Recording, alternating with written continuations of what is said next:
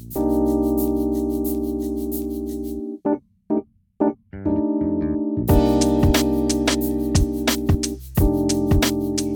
what's up? Welcome to Point Blank, episode number 30. Akeem, we made it to the big 3-0. I know you turned the big 3-0 this year too, but thank you so much for rocking with us.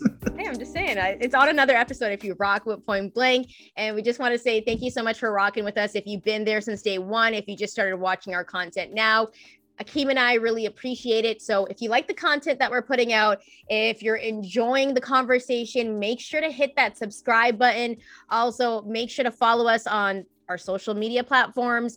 On IG, we're at the Point Blank Pod. On Twitter, we're at Point Blank Pod. And once again, thank you so much for the support. We got a really, really big show today. We got a very special guest as well. But first, before we get into all of that, Akeem, as he does so well, does a lot of big things. And you had a speaking engagement this past weekend. Tell us a little bit about it and how it went. Yeah, it was a good week of speaking. I spoke Tuesday, spoke Wednesday, and spoke again Friday. The Friday event it was called Project X, and it was for a bunch of entrepreneurs from all levels. Just getting together, networking type of deal, but also seeing how we can all make an impact in the city. It went well. Anytime I get an opportunity to speak, I'm always grateful for it. But I never go into a speaking opportunity with like it's a mission, right? So it's just like how I used to approach track and field. I'm there to execute. I'm there to do the mission. I'm there to make sure that I give what's needed. So it was good. I don't have anything bad to say about it. Shout out to everybody that showed up and for every person that helped behind the scenes. I mean, you had a busy weekend as well too because you were traveling, working the game. You worked 2 games in like 2 days. Tell us a I little went bit. back to back. I went back to back. Also, that's why they call him Akeem No Games Haynes. He doesn't even play with speaking Only like engagements. you call me that. It's like, You also had a speaking engagement in Banff too, and I saw that went really well. By the way, if anyone wants to get you for a speaking engagement, where should they go? Well, the website www.akeeminspires.com, or you can just email me at info@akeeminspires.com and we can get started that way. But this isn't about me, Chantel. This is about Point Blank and the show that we have for today. Yeah, we got to get into it. So we're going to start off with the hardwood Akeem. Kareem Abdul-Jabbar, Hall of Famer and one of the greats of all time, made some comments about LeBron James. I want to get your thoughts about it. So LeBron James has positioned himself as one of the leading voices in the league, obviously with the social justice issues against racial issues. And on Sunday, Kareem made some criticisms about LeBron, and he said that James should be embarrassed by some of the things that he's done. And quote, he said, quote, some of the great things he's done, he's standing on both sides of the fence almost. Kareem told reporters Sunday at crypto.com arena, he says, it makes it hard for me to accept that when he's committed himself to take a different take on everything, it's hard to figure out where he's standing. You got to check him out every time. And he said, with the issues I was talking about, he said, things that really affect the Black community, he should be careful. That's all I'm asking. End quote. So Akeem, I think you'd be the perfect person to talk about this because he is talking about the Black community and of course the racial and social injustice that happens along with it. What are your thoughts on Kareem's criticisms about LeBron? Well, I think he needs to be more specific. Like, I don't like from that, it just seems very general to me. Like, what exactly is LeBron at fault or what you don't like about what he's doing? I think LeBron just so happens to be at a time where social media is everywhere. And LeBron has been the most highly scrutinized athlete since he came into the league, right? So he's been dealing with a whole bunch of different things. And the man literally carries a lot of things on his shoulder. But it's like, if that's how Kareem feels, then does he feel like that about Michael Jordan as well, too? LeBron James has said more than Michael Jordan has ever said about social injustice, right? So where is this all coming from all of a sudden? Is it because LeBron is on the way to breaking the record? Or like what is the case may be? Like I like Kareem. I just don't know where all this is coming from right now at this time. Did he feel like this? He must have had to have felt like this years before, right? So I don't know. I think it's very general what he's saying. I would like to know what exactly is the specific things that is bothering you with LeBron and what he's doing and what you don't like. So I don't really know too much to really think of it. I think we need to find out more, and he needs to be more specific. I think he's talking in general, but I'm just wondering, man, why is it coming out now? So, but that's Well, me. he kind of mentioned that like it's not about the scoring thing. He says that if LeBron catches him, that's cool. Like that was like a really brief thing. Of course, there's more to it. He said that he didn't like remember when LeBron James did like the big ball celebration. I forgot who it was against, but he said that was like embarrassing. That's been done Yeah, before. yeah. But I don't know. Maybe he just holds LeBron to a higher standard because he is looked upon as the greatest of all time in this generation. And, depending on who you are and what you're subjective to, you might think he's the greatest of all time, period. That has nothing to do with racial and social injustice. My opinion on it, though, is that LeBron does a lot. Like he has the I Promise School, like you mentioned.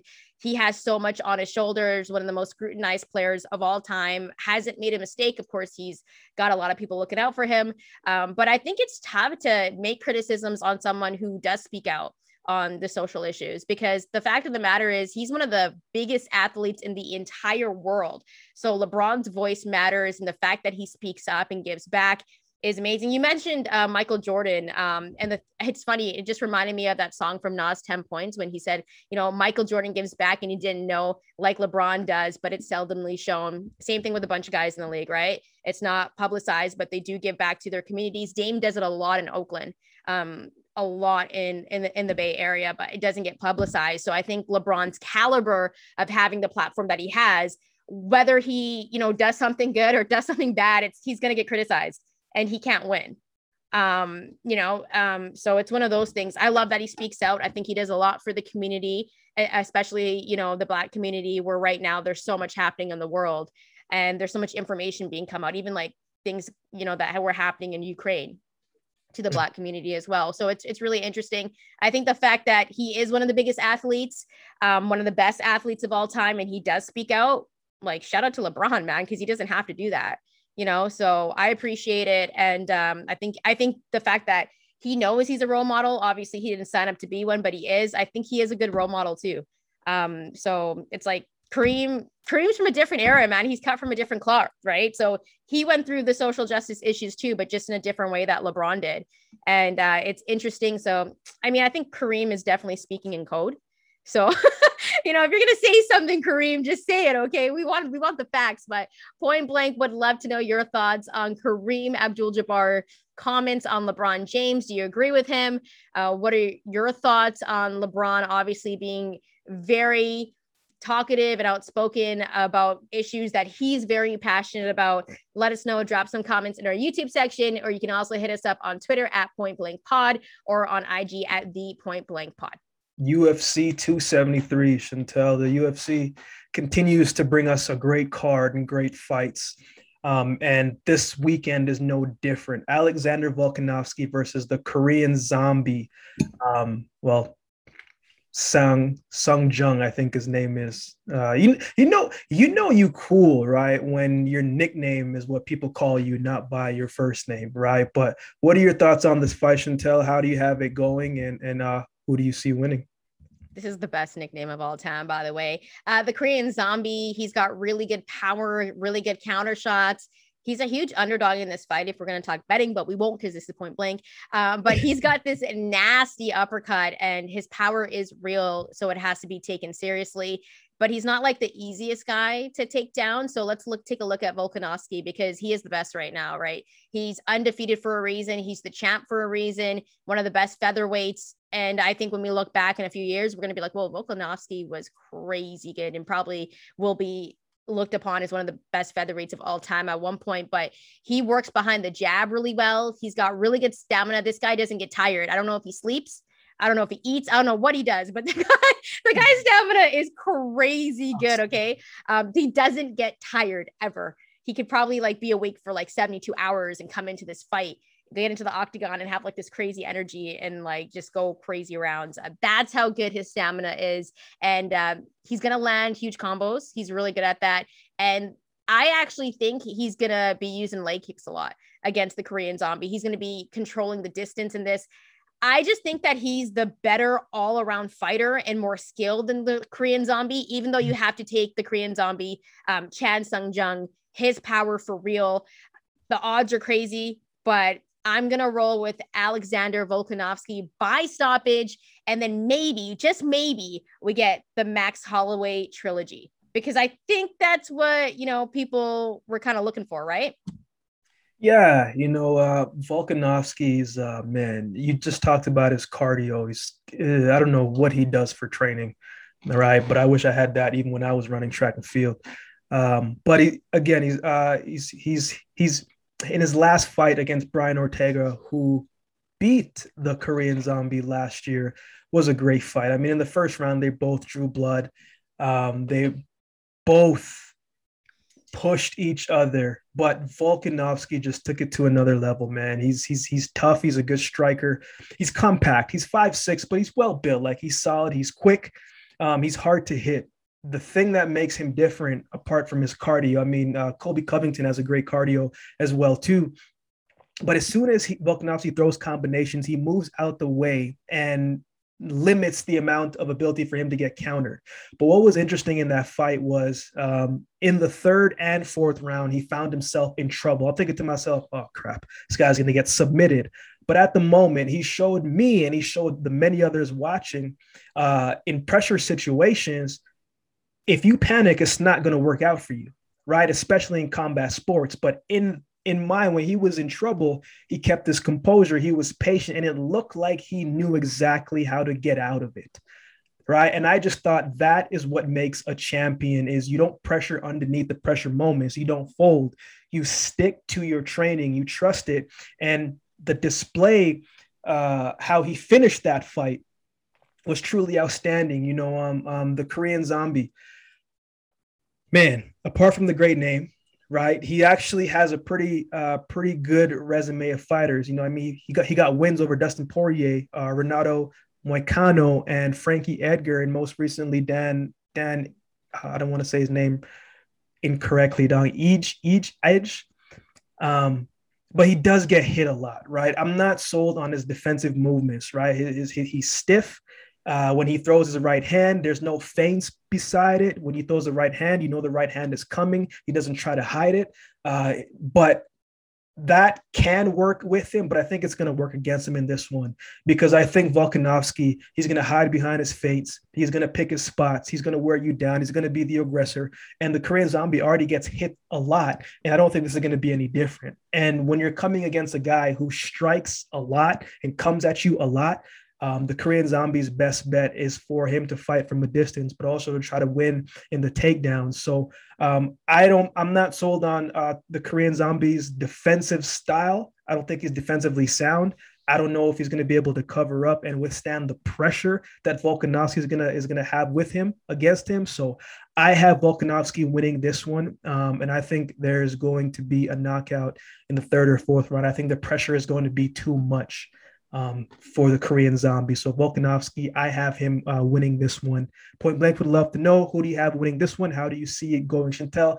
This is such a crazy fight card. Yeah. Right. Because Khamzat Chimaev is fighting as well, too. But we also have a rematch of a fight that almost like it ended. Like, when a good movie is, for example, right, when you're watching a Marvel movie, and when the ending is done, people leave. But like if you've been in the comics, you can't leave. You gotta end credits. Yeah, you gotta wait another 10 more minutes, right? But this was kind of that same fight because it ended, but we knew that there was more to it because it didn't end the way how we expected to. Aljamain Sterling versus Peter Yan 2. These two have history. In the first fight, Peter hit Sterling with an illegal knee that ended the fight. Now they're going back at it again. How do you have this one going, and who do you have winning this one? Man, the first fight when that disqualification happened, I was upset because this fight was crazy good. I remember tweeting about it, just being disappointed. But we get it again, right? And in the first fight, Sterling was actually outstriking Jan, and he was supposed to actually be the better wrestler and be good at taking down Petr, but that didn't actually happen in the first fight. I don't think he's going to be able to get Jan on the ground easily again because he wasn't able in that first fight. So that's really interesting. But the thing about Sterling is like he works hard for everything. This guy is an absolute beast. And I think the stamina issue is going to come up because I do think Petr Yan has the better stamina. And, Yan, you know me, Akeem, I love boxing, right? He is probably one of the best boxers and solid boxers in the UFC. He throws really good combos. I think he's going to try to outbox Sterling. He's got really good head movement. As mentioned earlier, Sterling was not able to get him on the ground easily and control him there. So Jan's takedown defense has actually gotten better and is more solid since that fight. Yan is the better striker. He's the better technician. He throws more volume punches. And when I think about this fight and I think about this rematch, I've got Yan by decision, but I think it's going to be an absolute banger. Like this fight is going to be crazy. I know there's a lot of anticipation for it. This could have been a main event.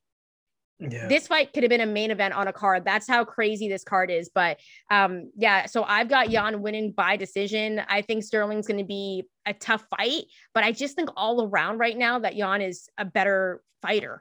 And he kind of showed that in the first one. So it'll be interesting, but I got Jan by decision. What about you, Akeem? Who you got in this fight? Yeah, I mean, going back to the first fight, right? Because you have to go back to the first one to assess everything.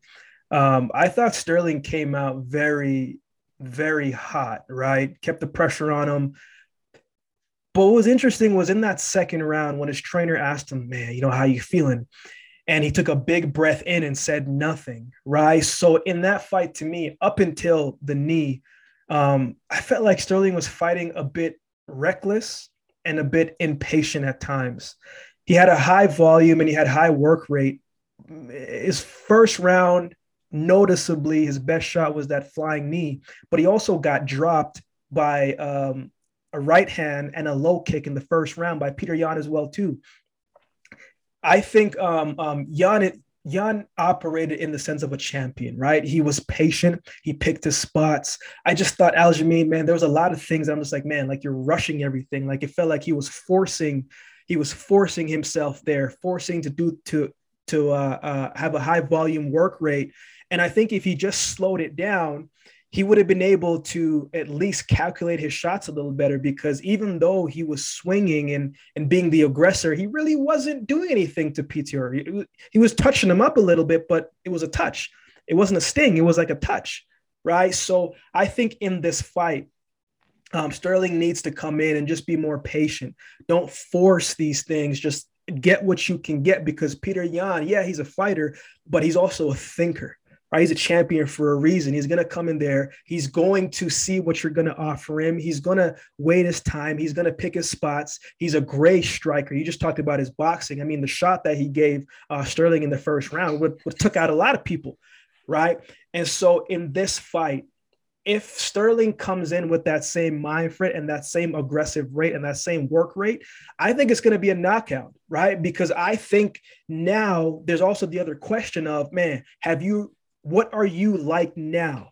Petr is the more active fighter, right? So this is Sterling's first fight since the incident. So we don't know where you are mentally. We don't know what you're like physically. We don't know if you are going to fight a little bit more tentative now, if you're going to fight from a distance. Like, what is that going to look like for him once he gets in the ring, right? I think Yan is coming in with redemption on his mind. Right, because I know even though he got disqualified with the kick, they were still going back and forth on Twitter talking about like, man, yeah, when are you going to come back in the ring and blah, blah, blah, blah. So in this fight, if Sterling comes in with that same mindset, it kind of looked like he didn't really have a game plan. It just looked like he was just trying to fluster him with shots. And if that's how you're going to come into the octagon with someone who is a thinker, who is someone who is a champion, who is someone who knows what it's like to fight in pressure moments, who probably loves fighting. Like, there are people who like fighting, but Yan seems like he loves fighting. He's very stoic in his approach, in his face. So it'll be interesting to see how how it goes. But if Sterling comes in with that same plan that he did in the first one, I think he's going to tire himself out, and I think Jan's going to expose him in the third or fourth round. So I have, even though I want Sterling to win, right? He's Jamaican, right? He's got the Jamaican descent. I like it. I got to support, but I have Petr Yan coming out this one victorious, third or fourth round for me. Point Blank would love to know UFC 273. Who do you have winning this one? How do you have it going? Chantel, boxing. Now we have finally have the anticipation of what the summer may look like. All of the trash talk that these two have been doing, all of the tweeting that these two have been doing. Hopefully we get to see it in the summer now that Savannah Marshall took care of what she had to do against Femke Hermans, right? But Chantel, what were your thoughts on this fight? And I mean, you called it. You said knockout in the third round, and that's what happened, right? But what else was going through your mind? Break this fight down for us. Give us the recap. Well, yeah, I think we were both right on that. I think we both said third or fourth round. Savannah came in, she controlled the fight right away. She was able to control the distance. She moved around the ring really well. She cut off the ring really well, as she always does. And I mean, she just did what Savannah Marshall does, right? And that knockout was vicious in the third round. I think it was like with the left hook, it was pretty nasty. But the one thing that I noticed in this fight was Femke was able to land on Savannah a couple times, you know what I mean? And we talked about how it sets up Savannah Marshall, Claressa Shields. Claressa Shields was in the house. And the one thing that I keep thinking about is the fact that where is this fight going to be? Is it going to be over across the pond? Because if it is, I don't think that's a good fit for Claressa Shields, because there's going to be bias there. Like, let's just keep it real here. There's going to be bias with the judges, because Marshall, yeah, she does have the power and she puts on a really good show and she's had knockout after knockout, but her defense isn't that great. She's a switch hitter, and whenever she tries to switches her stance, she gets hit. And against someone like Claressa Shields, who's really good defensively, are you going to be able to land on her? Because Claressa Shields is going to land on you. And it's just a stylistic fight where you're going to base your whoever you want to win on the fight style that you like. But I also think that Marshall kind of headhunts a little bit too much. Like, I was watching that fight and I'm like, man, don't you think she should get to the body a little bit more? It's going to be interesting how she fights Claressa Shields, but that's what I thought. Savannah Marshall had a Savannah Marshall performance. She got the knockout, but I saw some flaws in there that I think Claressa Shields is going to expose in their big fight. And I hope we get that blockbuster fight. And I'm just curious about where they're going to have it. I do think they're going to have it over there across the pond. And if they do, then like, I hope the judges are fair in their assessment, because we know how things can go. And I just think all around overall, I know Claressa Shields doesn't have the knockouts on that resume, right? I get that. And I know that, when they fought before that, Savannah Marshall won, but that was a long time ago. And Claressa Shields is a different beast. And the fact that Savannah Marshall's defense isn't the best, and every time she switches a little bit slow and she gets hit, watch out for that. That's all I'm saying. We're going to break down that fight whenever it gets announced, but those were my thoughts on Savannah Marshall. She put on a good show. I'm just ready to see Savannah Marshall and Claressa Shields. And I'm loving the trash talk on Twitter. I want to continue to see it. And those were my thoughts. What about you, Akeem? Yeah,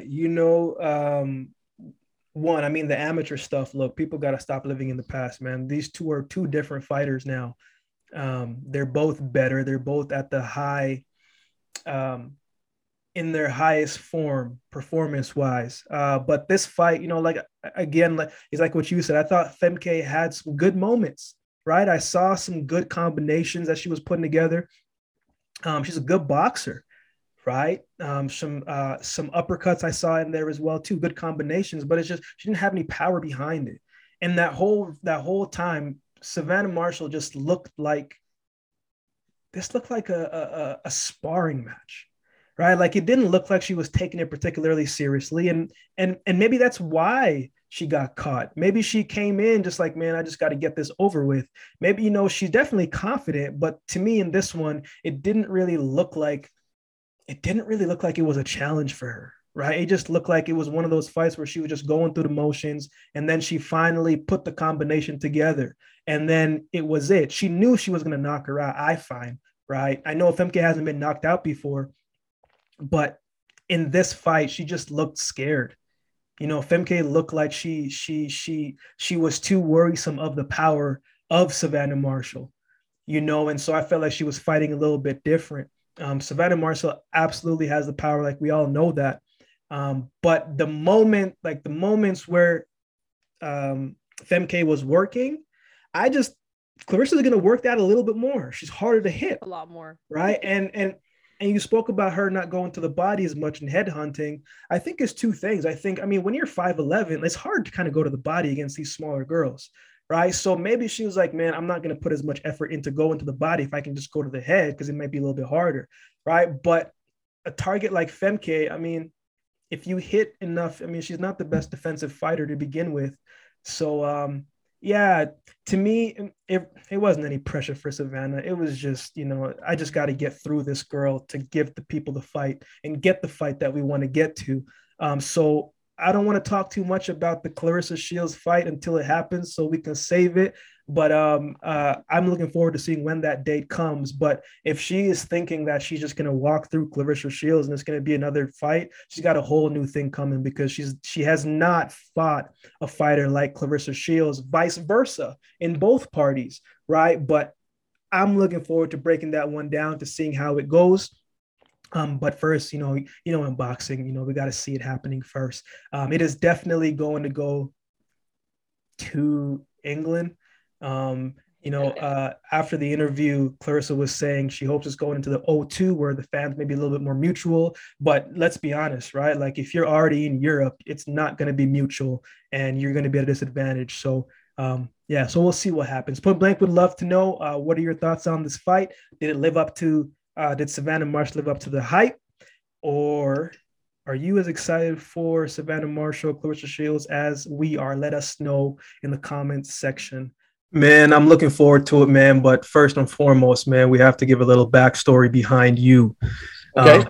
Growing up in New York, I mean, that's a tough place to be in, first and foremost, especially when it comes to boxing. A lot of legendary boxers have came from that magnitude, man. But tell me a little bit about your earliest days growing up and doing boxing, man. How'd you get involved in it?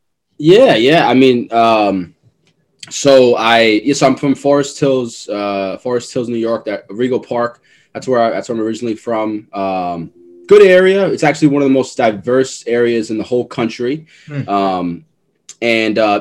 you know, I would say it's like, you know, middle class area. You know, when I was all throughout my childhood, when I was like, you know, before the age of 8 years old, I was an ordinary kid. You know, had fun, played with my friends outside. Did like to eat, especially pizza. I ate pizza every single day, literally in all of its forms. Elio's pizza, pizza rolls, lunch pizza. And I like to eat. I still like to eat, love to eat. And I was a bit overweight.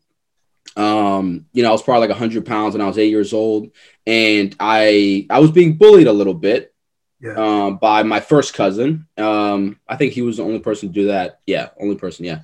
My first cousin was bullying both me and my brother. Not like, wasn't that drastic, but you know, he would tease me. He was the boss, right? And one day, my cousin, my brother, and I were playing video games in one room in our apartment in Queens, and my dad is in the living room and he's working out, and he sees you know, Chris calling the shots. That's my cousin's name, and he's like, all right, this is gonna end. So he asked me if I wanted to box, and I went to the boxing gym, and I loved it. Loved to box. I sparred my cousin on 2 occasions. He asked me, I told him I started boxing. He asked me to spar. And first time I hit him with a right hand, right to the chest. And he was on the floor, like gasping. He was like, get me water. I'm like, all right, Chris. Yeah. That was a good feeling. You know, I didn't want him to, like, you know, be gasping and stuff, but it was a good feeling, the fact that like I beat my cousin. And then he wanted a rematch. This time I went to his place, and we did it. We sparred again. This time I busted his nose, and I was like, and then that was the end of bullying. There was no more bullying from that point on. No more. And I just I love the sport. Kept going to the gym. My gym was the PAL in Flushing Meadow Park. That was the first gym I ever went to. PAL in Flushing Meadow Park. I was only there for a couple of months. Then I went to Lost Battalion Hall right on Queens Boulevard. Very, very popular gym. There's no longer a boxing program there, but that's where I went. My dad was my coach. And from the age of 8 years old and on, I started training like a pro. It's a very, very serious sport. I wanted to be good at it. And my dad, trained me the way he know how. My dad was actually trained by Hall of Fame trainer, Teddy Atlas. Trainer of Mike Tyson. Yeah. It's funny. We were with Teddy Atlas about a year ago doing the fight plan with Teddy Atlas. Was it Tyson Jones? I think it was. Yeah. Tyson Jones. We went to the Trinity Boxing Club and we helped him out, and we caught up, and there's this video online. I think it's on the fight plan of, I had to find out which fight plan it's at. So there's a 10-minute piece of my dad and I and Teddy and I just talking. Which one is it? I'm going to get it right now for you. So we're just like catching up and just pretty much explaining how Teddy was like the uncle that I never really saw, but my dad would always talk about him and so forth. And then I used to train like a pro. I used to do three miles at a time. Used to go to the boxing gym, do my strength and conditioning, and then I kept competing all throughout my adolescence. Won the Junior Olympics for New York when I was 16. And I was going to go on to the nationals, but I was disqualified being 2 pounds overweight. So I fought the kid. I weighed in heavy, fought the kid. I won, couldn't go on to nationals because of that. I was always a smart kid growing up. So I was an honor roll student all throughout my adolescence. Sorry, I didn't mention this. I moved to Northport, Long Island, when I was 12 years old. My sister was gonna be born, my little sister, and my parents, we wanted a bigger place, so we moved to Long Island, and then I kept continuing training here. I'm in Northport as well now, and I was an honor roll student all throughout. When I was 17 years old, I got into the NYU Stern School of Business, where I studied economics and global business. I thought myself as just more than a boxer. Which I am. A lot of boxers are. It's just one thing that we do. And now in this journey that we'll get into later, I'm on a journey to explore my new talents and grow, develop a mastery skill set in other departments such as coaching, life coaching, which I currently do now. So I went to NYU Stern School of Business. I studied economics and global business, had a couple of internships throughout. I made decisions to go back to boxing when I was 21 years old. So I went back to boxing. My dad and his friends always all of them try to win the Golden Gloves. I was like, you know what? I'm going to do it. I'm going to turn pro. I mentioned this, but the reason why I decided to go back into boxing, I got into a little bit of a tussle in college. My friends and I were walking home one night, and I don't, and then some guys just started with us, and then we got into a tussle. And then the next day I called my dad, and I'm like, you know what, Dad, I think, and we were all just like, we were all partying and stuff, but they started it, whatever, self-defense. So it was a self-defense. Okay. But anyways, the next day I called my dad. Dad, I want to go back to boxing. So he's like, Alex, you don't have the discipline, this and that. You're a party kid. You like to, so I was partying all throughout college. Yeah. I went into the Golden Gloves, registered for the Golden Gloves, won all five of my fights, 2 of them by knockout. TKO, not knockout. And then I won at the Barclays Center in May 2016. Fought on the same card along the likes of a couple Shushu. You guys know Shushu? What's his name? Yeah. Shushu Carrington. He just had a very big knockout. Richardson Hitchens. I sparred Richardson Hitchens a couple of times. Nikita Ababai, he won a year, probably not the same year as me, but I fought, I was, and this was a year out of college. Like I was partying and I also won the Outstanding Fighter of the Year award that year. So, I know, I have great coaching. My dad, he's the master behind all this. So, really developed a very high skill set and won pretty easily throughout the Golden Gloves. The hardest part for winning the Golden Gloves was just conquering myself, self-discipline. It's a lonely sport. It's you really got to go into into yourself to do well in boxing. So I won the Golden Gloves, learned that I had an injury. I just became a little bit sensitive to receiving punches. Later found out that it's cranial cervical syndrome. It was like a misalignment of my atlas orthogonal that cut off cerebral spinal fluid flow to the brain, just making me more sensitive for impact. I'd never been knocked down in my entire life, never been hurt, never ever looked hurt in the ring. Never. Just like Gennady Golovkin. Never looked hurt at all. But, just because you don't look hurt in the ring doesn't mean that your body's not doing something. Absolutely. So I learned that and I was like, what the hell's going on, man? Like, I'm fine. I went to the doctors, CAT scan, MRI, brain spec scans at the AMA clinics. Brain looks good.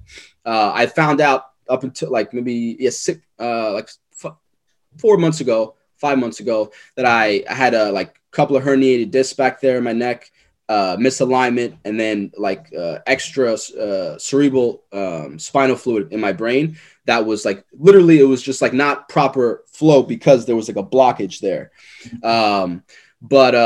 Since that time of having stopped boxing, I was, investment consulting associate. I worked in sales, probably for a total of a year and a half, not that long. Then I started my coaching career and started to, wanted to use my passion in other directions. And now I'm constantly rediscovering myself, rediscovering what I do. And, there's a lot to learn. There's a lot that I've learned in boxing throughout my life. And what I'm working on now as a coach is just helping people realize their true potential. And conquering themselves, teaching them, that we're here for a reason. We're here to fight. We're here to make this world a better place. We're here to add value to this world. Just like plenty of just like guys like Muhammad Ali, everyone talks about Muhammad Ali was a great boxer. He was you look at Ali, right? The reason why I started boxing, I'm sorry, I'm talking a lot. The reason why I started boxing was because of Muhammad Ali, because I wanted to speak to people. That's the reason why I wanted to box, to gain a platform so that I can speak to people, just like Muhammad Ali did. And now I am speaking to people. Now I obviously want to expand my reach. I want to, just do what I'm here to do. And, I'm just a messenger. I've just lived a story, and I'm living a story, and I want to help. I'm just learning and and sharing what I learned, and work a lot with kids as well. Thinking about speaking at a couple of schools, but yeah, that's pretty much my story with boxing, and very, very excited to be here. Yeah. Thank you. Thank you so much for sharing that. I do have a couple of questions actually, because you have such an amazing story, Alex. When you found out that you had this pure passion for boxing, obviously great story. Your cousin was beating up on you. You took it into your own hands. Your dad got you into boxing, but how did that feel when you kind of learned that this was something that you were really passionate about and that you wanted to pursue? What was that feeling like? And this is kind of a two-part question. When you found out that, you did sustain injuries and you had to kind of let it go and focus on other things that obviously you're very talented at, what was that experience like for you? Gotcha. Well, when I finally, it was just so, organic, just didn't feel forced getting into boxing, because my dad had been boxing ever since he was 18 years old. So just felt very, very natural.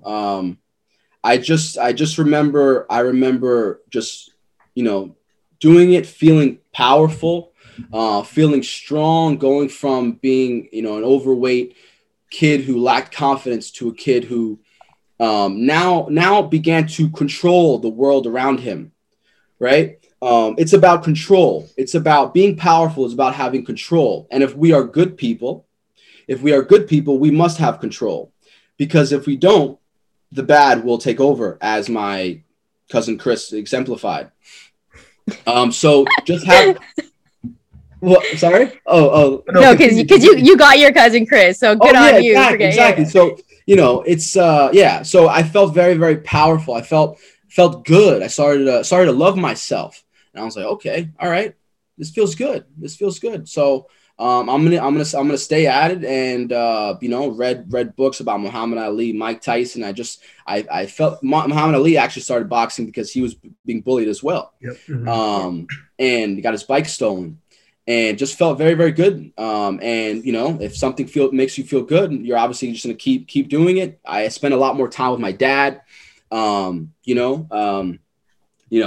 I began boxing, my dad and I, our relationship just grew significantly. I started to learn from him, started to learn how to be a gentleman, started to learn how to carry myself, started to learn how not to fear anyone and anything.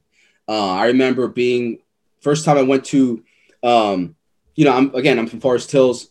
First time I went to these gyms, these literally, underground. I remember going to the PAL in the Bronx, and the PAL it's now Cops and Kids. So Cops and Kids is the top gym in amateur boxing in New York right now. Yeah. Teddy Alice, Cops and Kids. But the PAL in the Bronx was where that was before, and they won the Golden Gloves every year, won all the tournaments. I remember first going to that gym, and it was like, wow, man, this is the South Bronx. All right, like, damn, this is.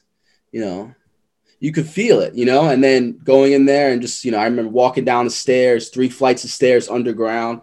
I'm like, there's no windows, no nothing, and I remember being scared. I remember going, just being there and just be like, I was going to spar this kid. And in boxing, it's very, very,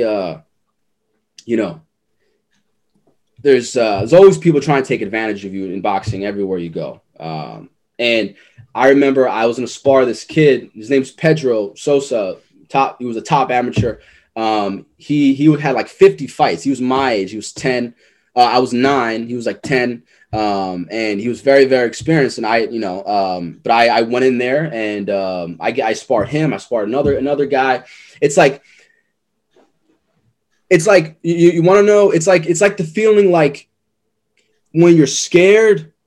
It's interesting when you're scared so much, but then when you actually do the thing that you were scared about, it's not that easy. Basically, like I was stronger and more powerful, more capable than I believed I was. Mm-hmm. But every time I got in the ring, because of my dad's training, of course, and all the other things, I did enough to hold my own. I never got beat up ever in my entire life in boxing.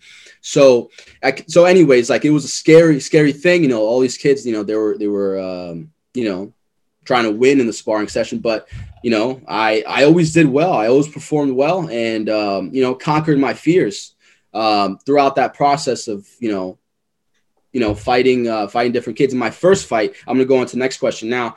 My first fight, I remember I was 9 years old, and I was my first fight. I was going up a kid who was taller than me, older than me. I think he was 10 or 11. He was 5-0, and when he first saw me walk into the arena, he said, "This is a kid I'm gonna fight. Oh man, I'm gonna F this kid up." He said it. I'm like, I just kept walking like a cute little kid I am, and then I get into the ring where I look like a baby up until when I start. As soon as I start, I'm just into it, and I beat him. He cried at the end, which is pretty funny. But he cried. He was like this. He was like this. And then when they announced my hand, I'm like, yeah. Anyway, so that was, that was a bit of, that was the first question. Second question, the transition. I'm still making the transition. I just realized a couple of days ago that, in order to get anywhere, you need a vision before you actually get there. And up until like a couple of days ago, I didn't realize that I did not have, since making the transition, I still have yet to create, and I'm working on it. And I'm working on that.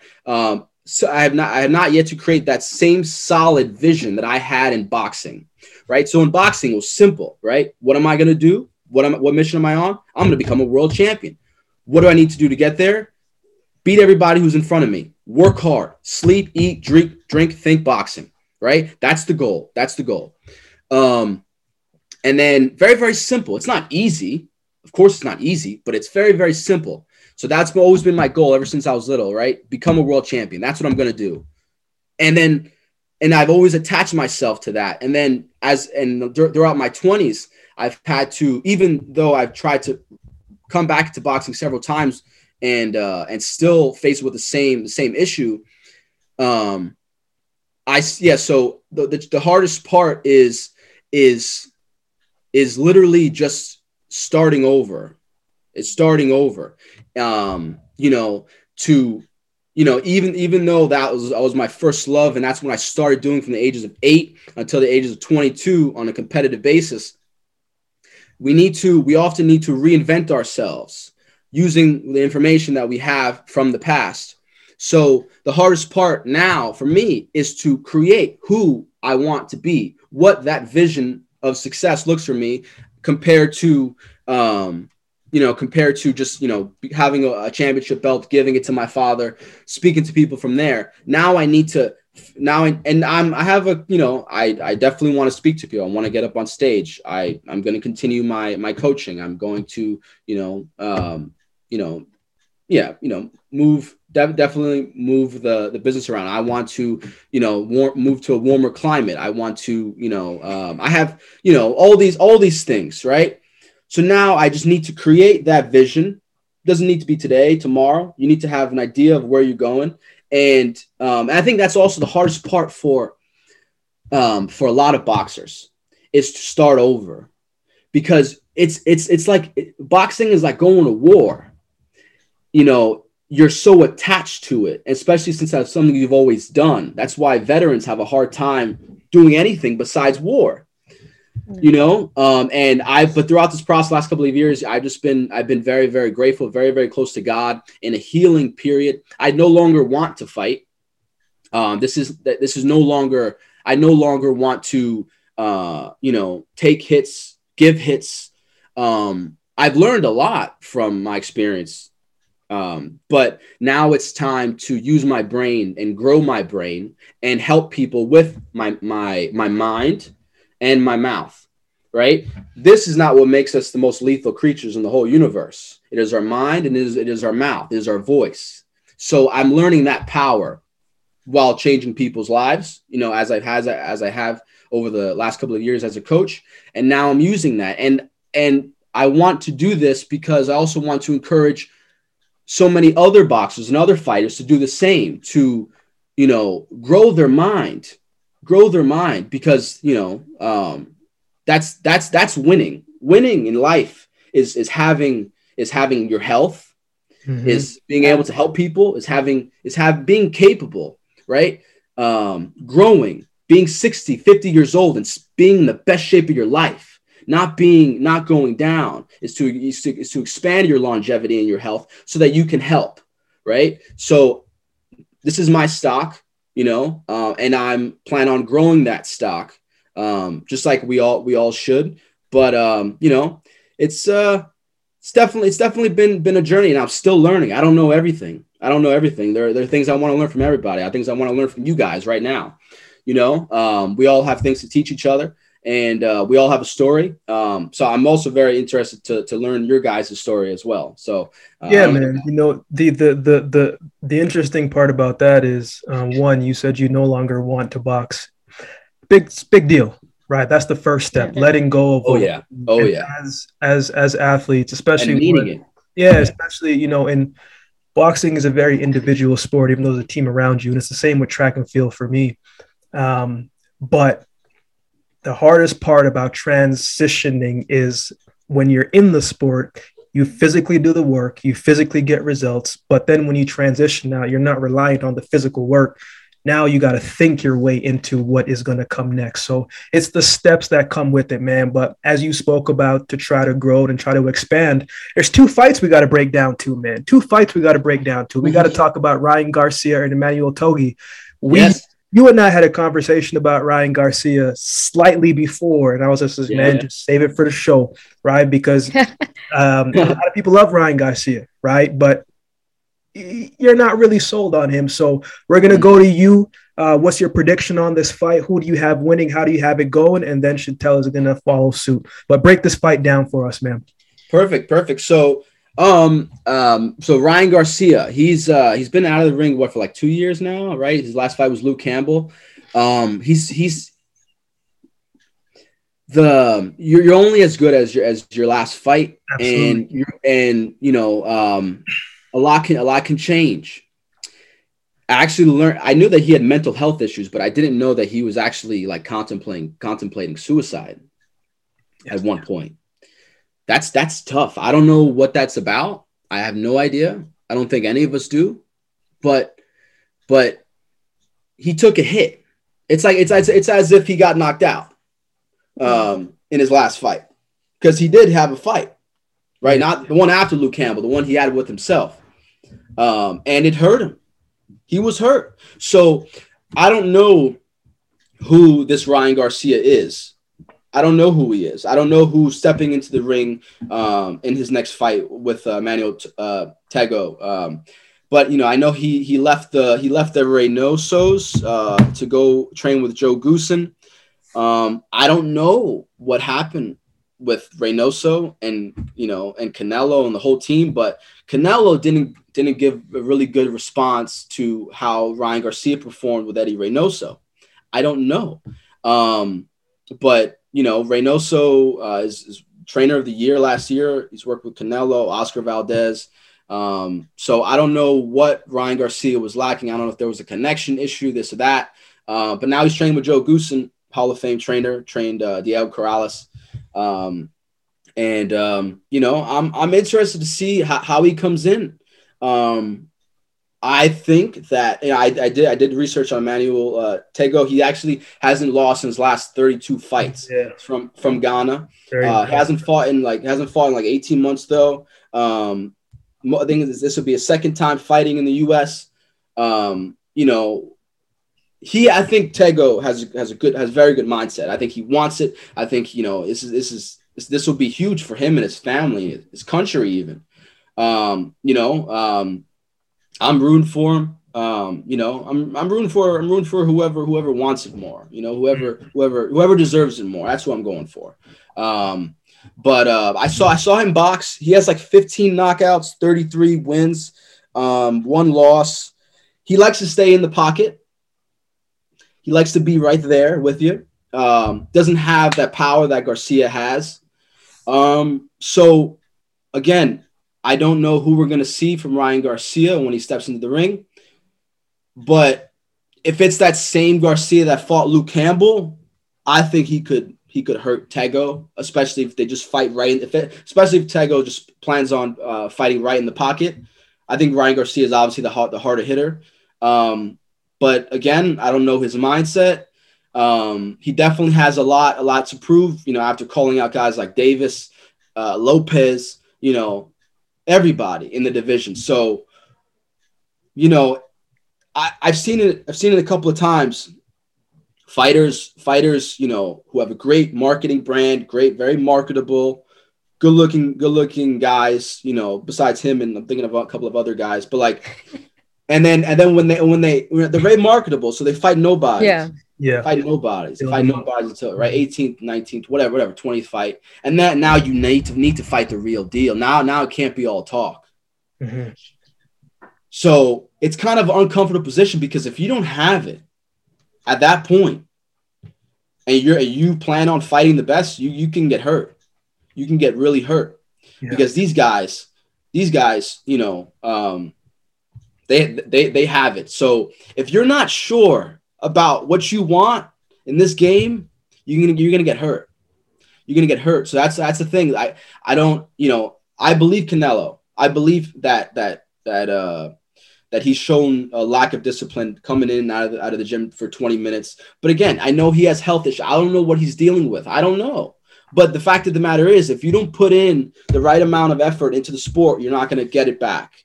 Yeah. Canelo is a student of the game. He always has been, which is why he's a gym rat. He loves the sport. He loves to learn. That's why he is where he is. You cannot slack in this game. So the fact that Ryan Garcia slacked a bit, you know, it's definitely, you know, interesting to see how he comes in. But is Tego the guy to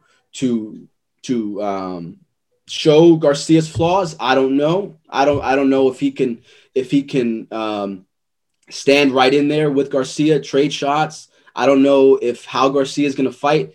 Based on my experience and my numbers, I would have to say that, you know, Garcia would win, especially since he has, you know, not just you know, the skill, but also if it would happen to go to decision, it would obviously go to Garcia unless Garcia gets schooled. But look, I don't know what Tego is going to bring in now. He hasn't fought in 2 years. This is the time of his life. He could change his whole history's timeline. So again, I'm going for the guy who wants it more and who deserves it. But if I were to give an answer on who would win, I would say Garcia probably by knockout. You know, probably by like the 6th round or so. Yeah, it'll definitely be a big payday for Tego, regardless when. Oh yeah, exactly. So his life has changed no matter what. What's Ryan Garcia here? Yeah, Chantel, break this down for us. It's tough after Alex broke that down. You know what I mean? We got a real boxer on here. Yeah, so it's different for me from the fan perspective. But yeah, Ryan Garcia, as you know, kind of mentioned by Alex, he's a superstar, right? He's got the big social media following. I think it was like the Fortuna fight where he stepped away for mental health issues. Major props to him for doing that and, you know, speaking about it on social media because it's really, really tough. So props to him on that. I think Ryan Garcia takes a lot of slack for the things he does on social media, but I definitely had to support him through that because that was really, really tough to do as a boxer. And then the Jojo Diaz fight, he had to step out of that fight because he had that hand injury. So yeah, he's been inactive for a little while now. I think his toughest test on his resume was that Luke Campbell fight, which was like, I think it was last year of like January sometime. And that fight told me a lot about Ryan Garcia because he got knocked down. And he came in like on a throne, like he had this like spectacle entrance that you absolutely love, came in on a throne, gets knocked down. And then he's able to stop Luke Campbell. I think it was like in the 7th round. And to me, that showed that he was really resilient and able, you know, somehow get back under control and then control the fight and take down Luke Campbell. So I was really impressed with Ryan Garcia in that fight. He's super talented. He's got a good jab. He's got that hand speed. His left hook is nasty. And, you know, Alex talked about him switching trainers. Eddie Reynoso, he is a guy that's looked upon right now as one of the best trainers in boxing with Canelo. Look at Andy Ruiz and how fit he's gotten being under Eddie as well. And there was nothing that came out about why he switched trainers. Like on social media, Ryan Garcia made a post. It seemed like it was all love. But Joe Goossen is the real deal Hall of Famer. And it'll be interesting to see how he looks under Joe Goossen. Because, you know, Joe Goossen does not play. He trains his guys really, really hard. And I'm curious to see what type of denim he wears to the fight as well.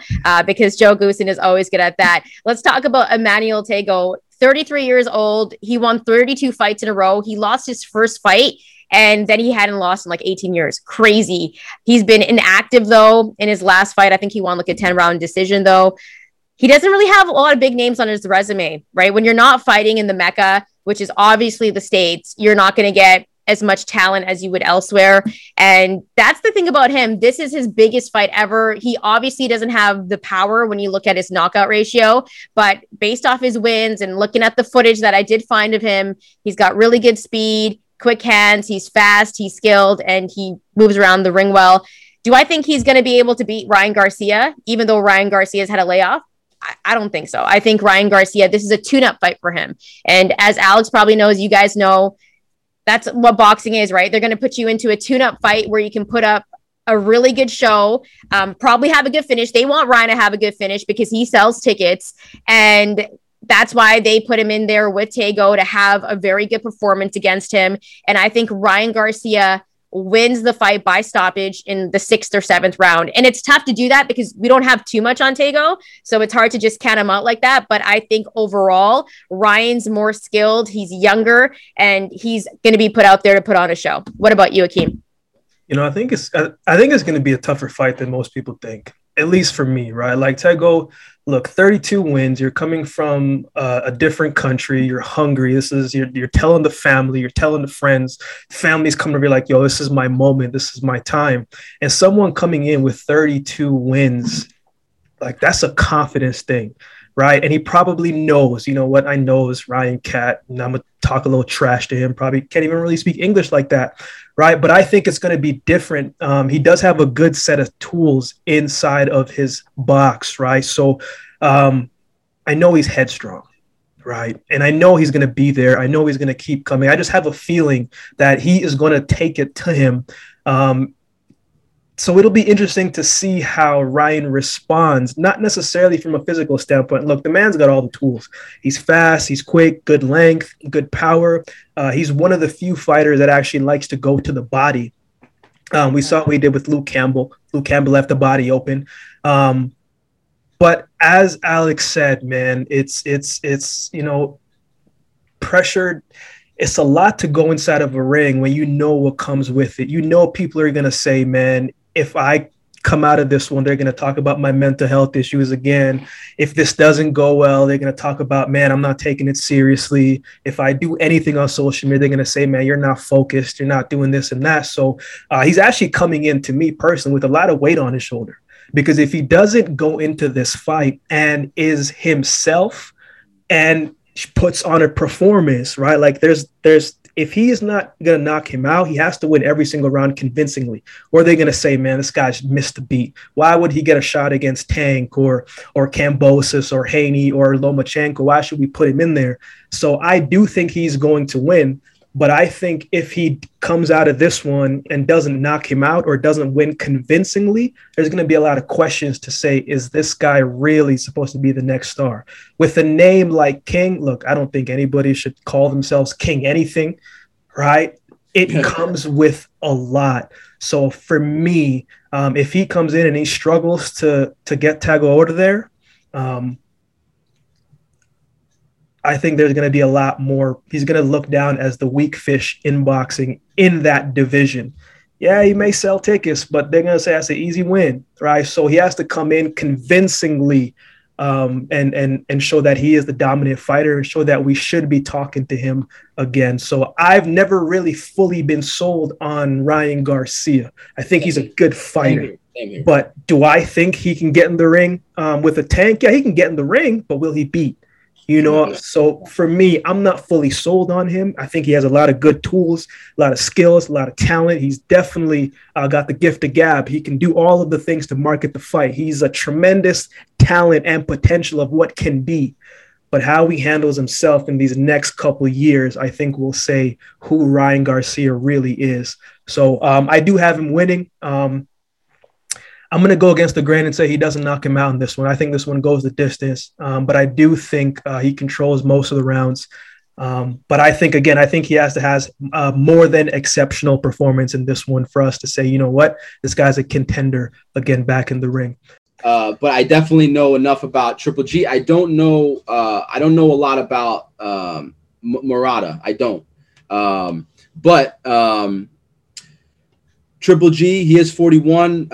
This is not a fight he's supposed to lose. This is a fight that he's supposed to win convincingly. So to establish that he's still one of the top middleweights and to possibly secure a fight with Canelo in September, a third fight. I am a Golovkin fan. I have been watching him train.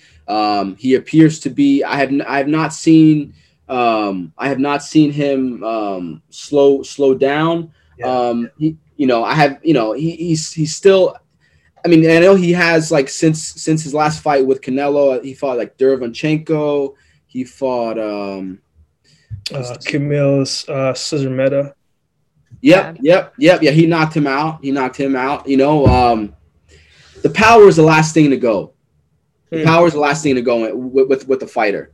So, if he has, I know he's probably not as fast as he was 10 years ago, but this is a fight that Golovkin is supposed to win. I have heard, I think Bob Abrams said that Murata definitely has a good shot here. But again, I am a Triple G fan. I have not seen him slow down. So if he is as close to the same Triple G as he's been the last couple of years, doesn't really matter who he's fighting. If it's not Canelo, if it's not, I don't know who, I mean, if it's not, Murata is not a big name. He has not had the fights that Triple G has had. So the only way Triple G I see losing is if he got old, if he got old. That's the only way. Yeah. That's the only way. If he got old, then he'll lose. But if he didn't get old and he's taking care of himself, eating well, which he is, this guy's obsessed with boxing. I'm sure that's all he thinks about is fighting Canelo again. He's a very, very real dude, and I think Canelo, he took some offense. He's like Canelo's like, Triple G is talking smack about me. I'm gonna make him pay for it. And Triple G beat him twice. Triple G beat Canelo twice. I don't care what anybody says. He beat him twice. So obviously it's close to the second time, but come on, man. Triple G is like he's one of the greatest fighters of our generation, and he doesn't have the fame that he should have because he didn't beat Canelo or got recognition for it. And then just kind of push him off to the side. Oh, you're there. You're just there. You're there. Wait for your turn. No, man. Like, I love Triple G. I definitely would like to. I'm gonna do some more research about Murata. But again, if it's Triple G, same Triple G, he will win by knockout. If he got old, he might have a fight where he's a little bit slow to get off. Could be a little slow with the age, but I say Triple G. Probably not by. I've heard some good things about Scott Murata. I'll probably say decision. Yeah. But I definitely want to do more. I definitely want to learn more about this guy Murata. So what do you guys think? Chantel? Well, I think this is going to be actually a really good fight because it's a unification fight for the IBF, IBO, and Murata has the WBA, I believe, for the middleweight title. And he's 36 years old. He's had a crazy long layoff. He hasn't fought since 2019. So there could definitely be some rust there. But in Japan, like, he's the ultimate superstar, right? Very well respected. I think he won Olympic gold.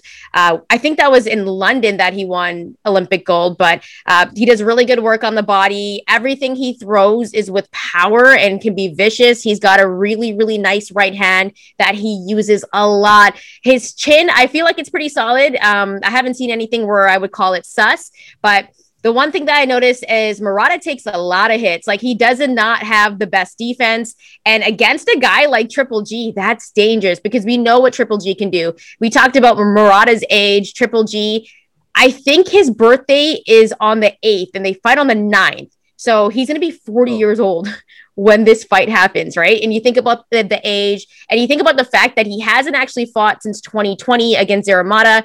That fight, though, he looked good. Like, I was like, whoa, like, Triple G hasn't lost a step. He looked really, really good against Zaramata, but it's like, it's hard to judge this fight because it's like, what are we going to get from Murata, who has had a really long layoff since 2019? And then what Triple G are we going to get? Because he hasn't fought as well. And we know that Triple G's got power. Every single punch that he throws is with power, and a lot more power than Murata. Like, let's just keep it real here. He's got a really good jab. His body work is elite. And I think all around, though, he's just the better boxer. He has a better IQ. He's more skilled. He's better on the inside. You know, he's going to get you with that volume and that speed, and he's got a better resume. I'm going to, piggyback off what Alex said. Triple G won that first fight. And if they were going to call it a draw, they should have called the second one a draw, because that was unfair and the judges got it wrong. And as a Triple G fan, and I like Canelo as well, but I was like so mad at that fight, because this is why people are always like boxing is rigged, and the judges get it wrong, because Triple G won that fight fair and square. I don't know what fight they were watching. And if they were going to call one of the fights a draw, it would have to been that second one. Yeah. So Triple G got robbed in broad daylight twice, and I think he beats Murata. He unifies those belts, the IBF, the IBO, and the WBA. And then it sets up the trilogy with Canelo, but Canelo's moving up, as he's fighting Bivol. So it's like, he's probably going to make Triple G move up in weight. That's what I would think. I think he would make Triple G move up in weight, but I think it sets up the trilogy. But to make it short, I think, because I don't know what Murata we're going to get. I don't know what, Gennady Golovkin we're going to get. I still believe in Triple G off his fight against Armada. I was hyped after that fight, but I think I'm rolling with Triple G winning by decision, because I don't know what Triple G we're going to get. Haven't seen him since 2020. And I don't know what Murata we're going to get. Haven't seen him since 2019. So I'm taking Triple G by decision. And I'm hoping we get to see like flashes of that old Triple G. And, he hasn't slowed down, because when we're seeing, top-notch Triple G, like the Triple G we're used to, he is by far one of the most entertaining boxers, hands down. So I'm rolling with Triple G to take care of Murata by decision. What about you, Akeem? Yeah, I'm going to backpack off a little bit about what both of you said. I don't think this one's going to be much of a challenge for Triple G, regardless of the age, whatever coming in. I just think he does everything better than Murata. He's a better boxer. He's a bigger puncher. He's more precise, and I think the thing with Triple G is he knows time is against him, right? And I know for me, in my sports, when I used to do it, the older you get, you don't train harder, you train smarter. And so I know Triple G is like, look, I know down the road I'm going to have another shot against Canelo, right? So I need to train smarter, not necessarily harder. I did see him in the boxing ring doing some sparring. I saw a picture of him on the beach. I'm like, yo, the man looks in shape. Gotta love the beach pictures. Yeah, like the man is in shape, like he's ready, and I don't think he really missed a step. And I know a lot of times, like with time, people taking off time, you're worried about ring rust and what that could like. But sometimes the more time off, you get rested, right? Because a solid fighter who is still focused on training and what they got to do, they're probably always in the gym. You're not really taking much time off.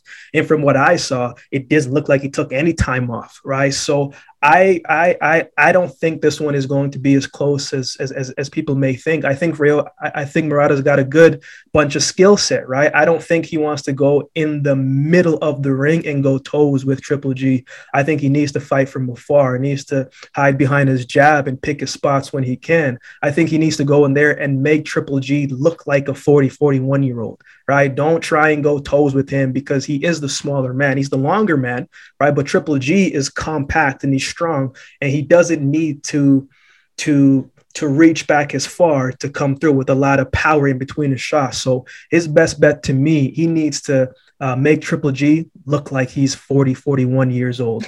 I'm not saying you have to run around the ring, but I'm saying, man, pick your spots, be patient, and don't allow Triple G to come in close with the shots, because Triple G, when he swings, even if it doesn't hit you, it still ricochets through your body. And sometimes the ricochet is enough to wear you down. So you put your hands down, because you're just like, man, just like what Canelo did to Billy Joe Saunders, right? Yeah. Not Billy Joe, Callum Smith, I think it was, where he just punched Callum wherever he could, and Callum's his bicep was just like destroyed, and he didn't hit him cleanly, but the ricochets and the after effects, and Triple G has that same power. So I mean, I think Triple G knocks him out in the 7th round, right? Kind of similar to what he did in his last fight against Cesar Meta. So that's what I think is going to happen. I think Triple G is too big, too strong. I think he's too intimidating. Even if he doesn't look like his last self in his last fight, I just think he's a better boxer in general. I think he does everything better than Murata. So I had the 7th round. But before we let you go here, Alex, man, you said something. You said the power is the last thing to go as a fighter gets older. But from the outside looking in, it may look like the opposite, right? Why is that? Like the opposite in yeah, so sometimes like the power is first thing to go? Yeah. Oh, no. I mean, like I can tell you for a fact, like right now, like for me, I've always been a power puncher. My sharpness, I do some weights. I'm not as fast and as fast as I've been when I was in competition, but your power just stays with you. I don't know why. I think about George Foreman when he was 45 years old. He knocked out Michael Moore.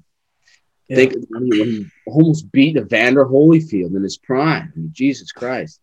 Like Mike Tyson. Mike Tyson, he could still look at Mike Tyson obviously not as fast as he was, but he could still. I guarantee Mike Tyson could probably hit harder than a lot of heavyweights who are currently fighting right now. I don't know why. I don't know why power is the last thing to go. I don't, but it's an definitely advantage for Triple G, and the fact that as you said, Murata does stay in the pocket. If anybody stays in the pocket with Triple G, you're gonna get hurt. Canelo backed up. He got Canelo to box, to move. Canelo doesn't do that against anybody. Triple G just comes forward. He just comes forward. He has a solid jab, solid defense, like unbeatable chin. He's never been hurt. He's different. Yeah. A different animal. Triple G is a different animal. He has Kazakhstan on his back. He brought Kazakhstan. He put Kazakhstan on the map. For a lot of people who didn't know. But he's still hungry. He probably has a better mindset than Ryan Garcia, who was like half his age. He's still, I don't know who Triple G looks up to. Could be George Foreman. Could want to, yeah. Everything is impossible until it's done, right? You're too old until you do it. George Foreman was going to lose, right? Manny Pacquiao was going to lose against Thurman. Nobody knows what you can do besides you. So, like, what do we have to go off of in terms of to show that Triple G is slowing down? Nothing. We don't have anything. Not anything solid at least. If Murata stays, I want to watch some of his highlights, but I don't know how he fights. But Triple G most likely, I think he probably will get Murata to back up. And that will probably be Murata's best chance. But if Triple G lands one on you, not everybody has a chin like Canelo, Yeah. And you said that he gets hit a lot. So yeah, he does. And on the inside, that's just dangerous territory. Very, very hard to fix like that, and from one fight to the next. Oh yeah, tighten up your defense to not get hit with anything. It's not very easy. So if you get hit a lot, yeah. The fact that you told me that, and if he gets hit a lot, if he doesn't have a good defense, he's gonna get knocked out. You can't just take a shot from Triple G. So, but yeah, power is the last thing to go. I'm curious as to why, like scientifically, but yeah. Man, thank you so much for coming on, man. We'll have to get you on for maybe for Tyson Fury and his fight coming up in a little bit, man. Who is he fighting again? Dylan White. Dylan White. And when is that? Not this week, but the following week. The 16th, I think it is. Oh, of April. Okay. Yeah. So I would love to. Yeah, man. It's always great to actually have someone who actually did it and knows the mind of a boxer, man. So we appreciate you, man. We appreciate your time, and we'll definitely be in touch, man. Thank you so much, Alex. We appreciate having you on, and it was an absolute pleasure. Thank you so much for sharing your story as well, and can't wait to do this again. Yes, likewise. I never talk boxing with like really anybody. Like I seriously like people who know what they're talking about, besides like maybe like one or two of my clients, but no, it's awesome to talk boxing, to talk life about with you guys, we're very, very passionate individuals, and I think this is great. I think this is great what you guys have going. And I have no doubt that it's going to keep growing, keep expanding, and because you guys are passionate people and you care about what you're doing. So we'd love to work with you guys again. Hey man, you'll be a returning guest regular. I'd love to. You guys are awesome. You guys seem like great people, great friends. So let's do it. Perfect, man. Hey, thanks again, brother. Have a good rest of your day. Of course, and you guys do the same. Thank you so much. Take care. Thank you. Bye. Below, Chantel, before we get out of here, we got to break it down with the word of the week. And this week is, if the pandemic has taught us one thing, it's probably this word right here. And that's the ability to be. I just kind of messed it up. Not the ability to be, adaptability. That was too much rhyming. But the word of the week is adaptability. What are your thoughts on this? Adaptability, I think, is one of the most important traits and qualities that you can have, because in life, the one constant thing in life is change, and you got to be able to adapt to any situation. It could be something in a life situation that you're going through, a job, a career, whatever it is. You got to be able to adapt to that situation, because if you don't adapt, you're going to get left behind. And I think the one thing that I definitely want to mention is sometimes it's going to be hard to adapt to a situation. It might take some time, it might take some work, but stick with it and know that once you make that change and as you continue to try, things will get a lot easier for you. Adaptability, to me, I've had to do it on numerous occasions with work, just trying to figure out how I could adapt to a situation that was totally new, that I had no training in, that I pretended I could totally do it, and went out there and just adapted to the situation and made it work. And that's one of the things that I think as a trait you definitely got to have in life. And the world that we live in now, everything is changing.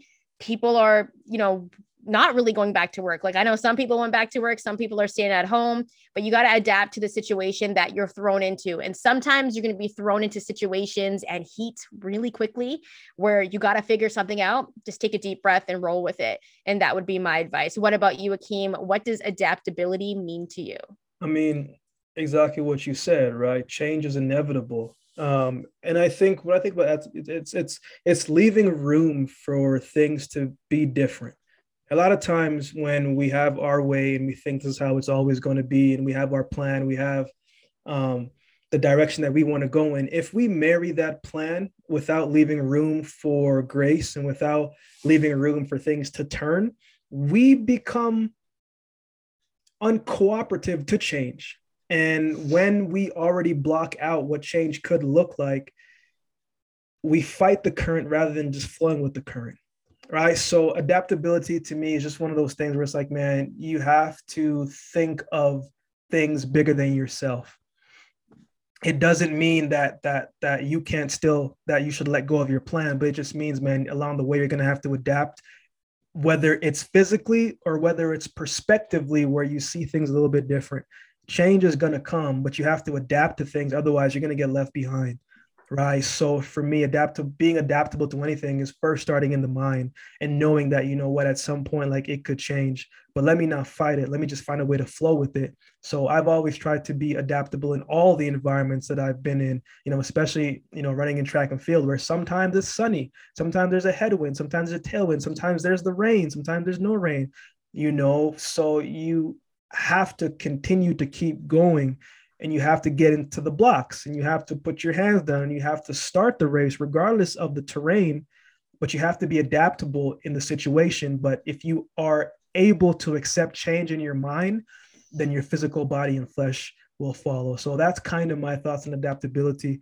If you have any thoughts on adaptability, let us know in the comment section below. So Chantel, I thought episode 30 was a great show. We had a great guest. And we're probably going to have him back at some point down the road. Maybe he'll be a recurring guest. It's great to have an actual boxer to break down boxing, Exactly. So that was nice. So episode 30 is down. With that being said, I am Akeem Haynes.